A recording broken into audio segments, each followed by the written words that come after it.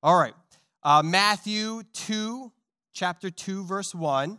So I'm all prayed up. I'm all prayed up. My 18-month-old son woke me up at 2 in the morning and then went to bed around 4. So I'm all prayed up. I'm ready to go. So God's going to move today, all right? God's going to move in a powerful way. You guys can thank Joel later. I was talking to my wife, and I was like, did you want to just take the service? And she was like, no, I have complete faith in you, baby. And I was like, maybe I should ask Brother Moss. And then I was like, no, he preached in a typhoon, struggling with listeria and all kinds of diseases, and he still preached. And he's like, if I'm going to go down, I'm going to preach the word of God. So that's what's going to happen here today. I'm going to go ahead and preach the word of God. So chapter 2, verse 1. And here, of course, the first chapter was talking about the genealogy of Jesus. And we kind of, Brother Moss beautifully articulated that last Sunday about the genealogy and how Jesus is the Messiah. And here we get to chapter 2, verse 1. And after Jesus was born in Bethlehem in Judea, because he had to go back to Bethlehem, his family did, for a census. And in the time of King Herod, wise men from the east came to Jerusalem. These wise men from the east, I think they were Persian, but that's me being biased. The most likely they might have been Arabian, and saying, where is the one who is born King of the Jews? For we saw his star when it rose and have come to worship him. So they're going to Jerusalem because it's the capital. Because when a king is born, you go to the capital and you go to the palace. But I love it. They go to the palace and they don't find the king there. The king is nowhere in the palace. And when King Herod hears this, he's alarmed, and all of Jerusalem is alarmed with him. So they don't like the idea that there is a new king coming. This new Messiah is coming. So they're all freaking out. Everybody's freaking out. And now watch this. Watch verse 4. After assembling all the chief priests and experts in the law, he asked them where the Christ, the Messiah, was to be born. So he says, all right, guys, you religious law, you scholars, I want you guys to go find out in the scriptures, where is this king supposed to be born, this Messiah? Because obviously, all these Jews have missed it except these Gentile wise men. Now, there's something there, right? These people, these outsiders who don't know anything about God, who just follow stars, had a clear understanding that something important was born today, and they had to be part of it, and they brought gifts to give worship and homage to this new king. Verse 5, and in Bethlehem of Judea, they said, for it is written this way by the prophet. Now watch this. And you, Bethlehem, in the land of Judah, are in no way least among the rulers of Judah. Of course, he's quoting Micah chapter 5, verse 2 or 3. For out of you will come a ruler who will shepherd my people Israel. So based on that prophecy, they were able to see that the new Messiah was going to be born in Bethlehem. Amen. Amen. And just for a little while this morning, I want to go ahead and talk about Run, Run, Rudolph.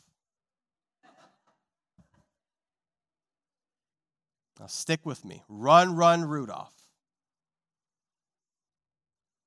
Out of all the reindeers, you know you are the mastermind.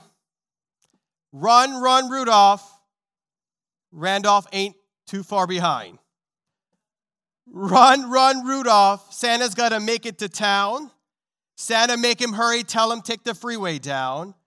Run, run, Rudolph, because I'm feeling like a merry-go-round. Said Santa to a boy, what have you been longing for? All I want for Christmas is a rockin' guitar. Run, run, Rudolph. Santa has to make it to town. Santa, make him hurry. Tell him take the freeway down. Run, run, Rudolph. Ran like a merry-go-round. And it says, said to Santa to a little girl child, what would you please you most to get? A little baby doll that can cry, sleep, drink, and wet. And then away went Rudolph, whizzing like a saber jet. Sorry, I'm trying not to sing it because then there's copyright laws. Run, run, Rudolph. Santa's got to make it to town. Santa, make him hurry. Tell him take the freeway down. Run, run, Rudolph. I'm reeling like a merry-go-round. Amen. So Johnny Marks wrote Run, Rudolph, Run.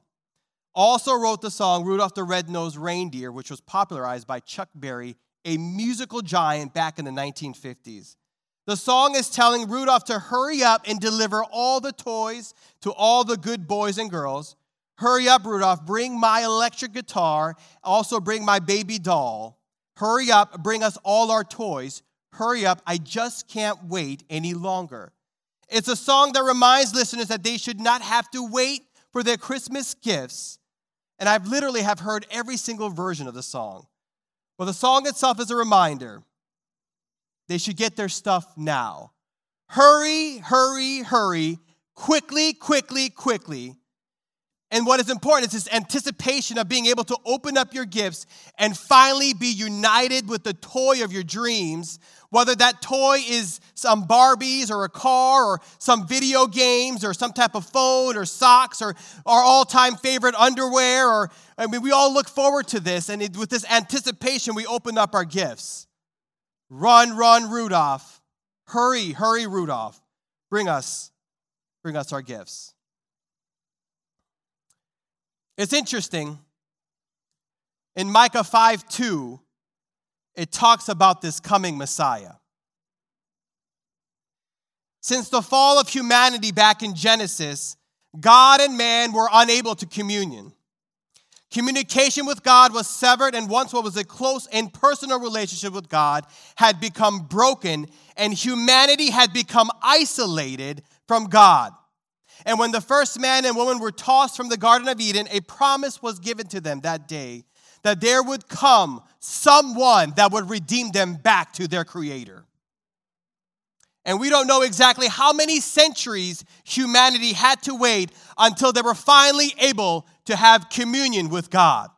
The anticipation of redemption, the anticipation of right relationship with God and humanity, the anticipation of being redirected to the promised path that God has intended for you to live, the anticipation of telling them death goodbye and welcoming eternity with Him.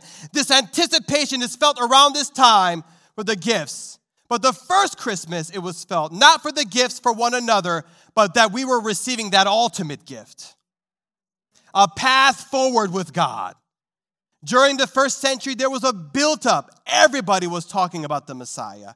Writers were penning all kinds of things. It's called the intertestamental period. And there's all kinds of literature around this time. And everything evolves around this Messiah that's coming. They have their own versions. And sometimes we forget and we take for granted the open access that we have with God and how easily we can communicate with Him. We take that for granted. It wasn't always guaranteed. You had to purchase the right offering to go to worship. And if you couldn't afford the right kind of burnt offering, then you had no access to God. This demand and a need for a Messiah continues to build up and continues to build up, and anticipation continues to build up. And then finally, the Messiah shows up, and they all panic.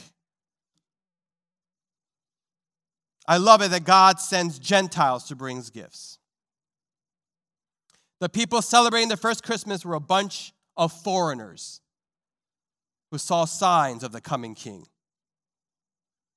Men from the east who studied the stars were able to see the signs and see someone important was coming, someone like a king, hence why they ended up in Herod's palace. What could be more important than a king that's coming? They came because they saw the star. They had no idea that there was a prophecy foretelling of a coming king, a very important king. And watch this. This is the part I love about this prophecy. A very important king who's going to rule like a shepherd. Now, here's the contrast. Here's King Herod, this terrible, terrible, terrible guy who kills his own family because they're too popular. If you got too popular, good luck. You're going to end up being dead. And we have leaders like that in our world today. This isn't something new.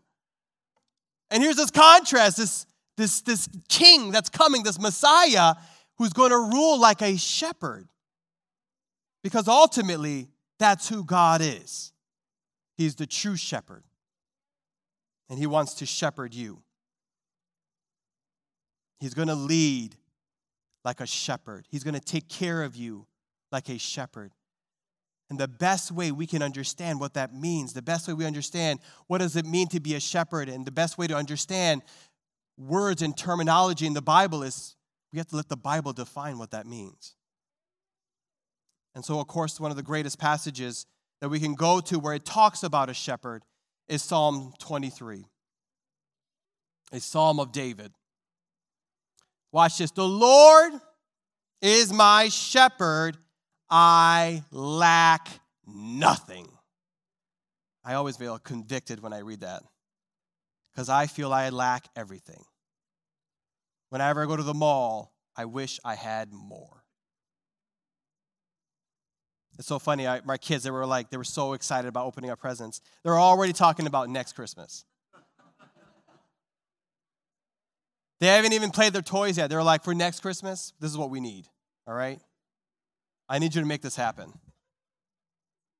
Because it's just, you just swipe that card, right? That's all it is, right? It's just some random card. You just swipe and get it. So, but I lack nothing. Because when you have God as your shepherd, you see that your life is full of abundance. You don't need things to feel complete in God. I lack nothing. I have some things that cannot be purchased. And that's what this time is to recognize. That's why we do the Christmas giving service. It's a reminder to get us out of the hustle and bustle and just remind us that the most important thing is Jesus. The most important thing is that he came. Yes, we're not sure if he came around Christmas time, but we still celebrate him anyway. He came. We don't even know the exact day he came. We don't even know the exact year he came. We can guess about that, but he came. That's the one thing I can tell you. He came, and he came for us. And he came to give us open access to him. And he came to be a shepherd in our life. So the Lord is my shepherd. I lack nothing. He takes me to lush pastures, and he leads me to refreshing water, because when he is the shepherd in your life, he will refresh you. He will take you to places that are green. He will take you to places that you can prosper, places where you can grow. He restores my strength, and he leads me down right paths, not the wrong paths, the right paths. If what you're doing is taking you away from the people of God, that's not the right path. You can't have salvation on your own. You need a church to be a part of, a body of Christ. You need to be with the people of God. That's how you make it to heaven. If you read the Bible, that's what it talks about the entire time, is we need to be connected to a body. It's so critical. And here we see he takes him to the right paths for the sake of his reputation. Even when I must walk through the darkest valley, and if we really want to translate that in Hebrew, it is complete darkness, total darkness, complete darkness, I will fear no danger. Why do you not fear danger? Because you have the true shepherd in your life. Because he leads like a shepherd. He's coming, this Messiah that everybody thought was just going to go ahead and get a sword and start killing people left and right. He didn't do that. He didn't want to kill people. He came to save them. He didn't came to shoot anybody down. He came to save them. He's not trying to put people away and execute people. He's trying to save and redeem people's hearts. That's a very completely different message in some of the literature that was going around this time. It was about this warrior king, this warrior Messiah who's just going to come and just destroy everything. And that's not what happened. And he wasn't even in the palace. It was outside, without a place. Completely contrary to what we would think as a leader. For even though I walk, I fear no danger, for you are with me. Your rod and your staff, they reassure me. This isn't going to be like he's bunking you. He's protecting you. He's protecting you from whatever might be coming your way. He's protecting you, making sure that you stay on the right path. He's protecting you to make sure that you will ultimately keep him close. Because a shepherd never abandons anyone. A shepherd always goes after that one. And we see the parables that Jesus talks about. He leaves the 99 and goes after the one. That's the God that you serve. He's always fighting for you. Now watch this, 5. For you prepare a feast before me in plain sight of my enemies.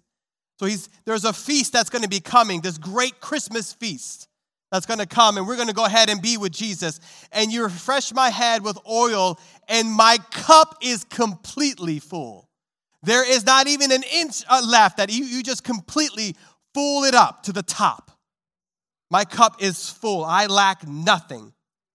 Now watch this. This is amazing.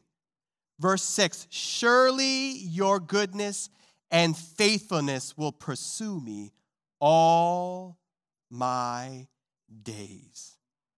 All my days. This word pursue in Hebrew, it's redach. And it's this faithfulness and goodness, tov v'chasad. And this goodness and this redach, this pursuit, this chase. It's not he's casually pursuing you with goodness and faithfulness. No, this is an aggressive pursuit. If we read the Hebrew Bible, usually this term is used for enemies coming after you. The enemies were lurking and they were raiding to go ahead and they were coming after you. That's how this word is used in the Hebrew Bible. It's this they're coming aggressively against you. They're going to come against you and take care of you. You better watch out. They're running after you. And it's funny that God takes this word that talks about how your enemy is going to pursue you aggressively, and he uses it and says, by the way, goodness and faithfulness are going to aggressively pursue you. So believe it or not, something is chasing you. It's the goodness and the faithfulness of God. It's running towards you. You thought it was Rudolph running towards you, but it's way faster than Rudolph, my dear brothers and sisters. It's way faster than this Santa. He is coming to you with goodness and faithfulness. He is on your side. He will not abandon you or forsake you. He always has good plans for you. He has plans to prosper you, plans to make you whole, and he's going to take you to green pastures. But we have to stay close to the shepherd. Unrelenting, aggressively pursuing you. This God I serve is a shepherd, and shepherds don't forget their sheep. You don't realize this, but he's always after you. He's always pursuing you. He's always chasing you. He's doing everything he can to make sure that you recognize him. With his goodness and his faithfulness. This isn't, he's just coming out to get you. No, he has good plans for you. We write people off left and right, but not this Jesus. He doesn't write people off because a shepherd doesn't just write off his sheep. No matter how far they go, no matter where they end up, he's always reaching. He's willing to abandon the 99 for that one. That's the God I serve. Run, run, Rudolph. Run, run, Rudolph. You are being chased and pursued by faithfulness and the goodness of God. If the musicians could come.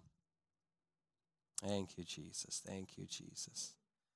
Thank you, Jesus. He's going to rule his people like a shepherd. He's not going to be a king, a warrior king. There time will come when he will be a warrior king. And Revelation talks about that. There will come a time when he will come triumphantly. That's not this time. He's trying to rule his people like a shepherd. Patient, watching, knows exactly where their sheep are. And he is reaching. He's pursuing you with his goodness. He's pursuing you with his faithfulness. He has not forsaken you, and he has not forgotten you. Amen. Thank you, Jesus. Thank you, Jesus. Why don't we stand?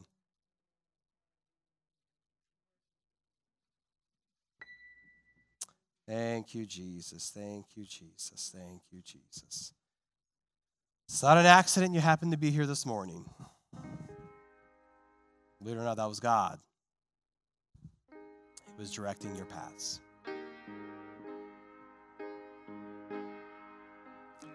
He's always reaching. He's always reaching. He's trying to make what was wronged, he's trying to make it right. He wants to have a relationship with you. And what that looks like is up to you. You can limit him, and you have complete power to do that. Because at the end of the day, you have the choice. Or you can open yourself up. Oh, come, allow this Messiah to come let us adore. Thank you, Jesus. Thank you, Jesus.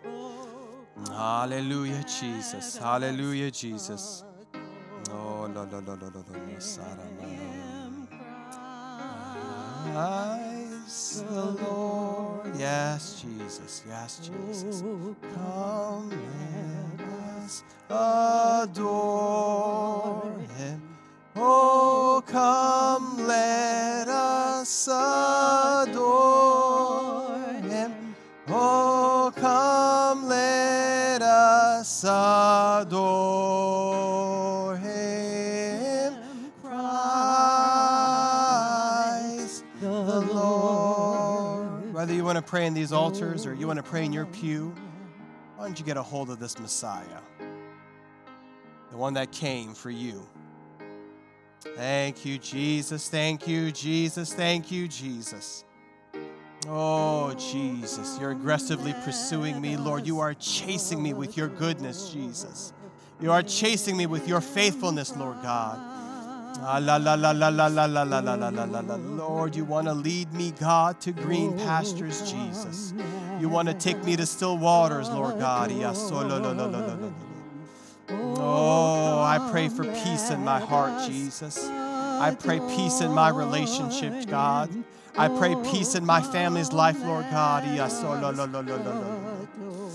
Oh, Lord, I'm in a valley of decision, Jesus. I pray for your voice, God, to lead me to the right path, Jesus. Let your voice, God, that voice, Lord, that the sheep trust Jesus, let that true shepherd voice, Lord God, I pray that let it pierce all other voices. I pray, Lord, let it pierce every other voice, Jesus, and let it speak directly to me, God. What do you want me to do, Jesus? Here are my options, Lord God. This is where I am, God. You direct my path, God. You direct it, Jesus.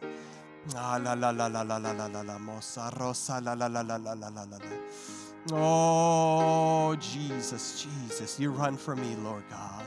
You're running for me, Jesus. Oh, thank you, God, for giving me the ultimate gift, Lord, that first Christmas, Jesus. Away, God, back to you, Jesus.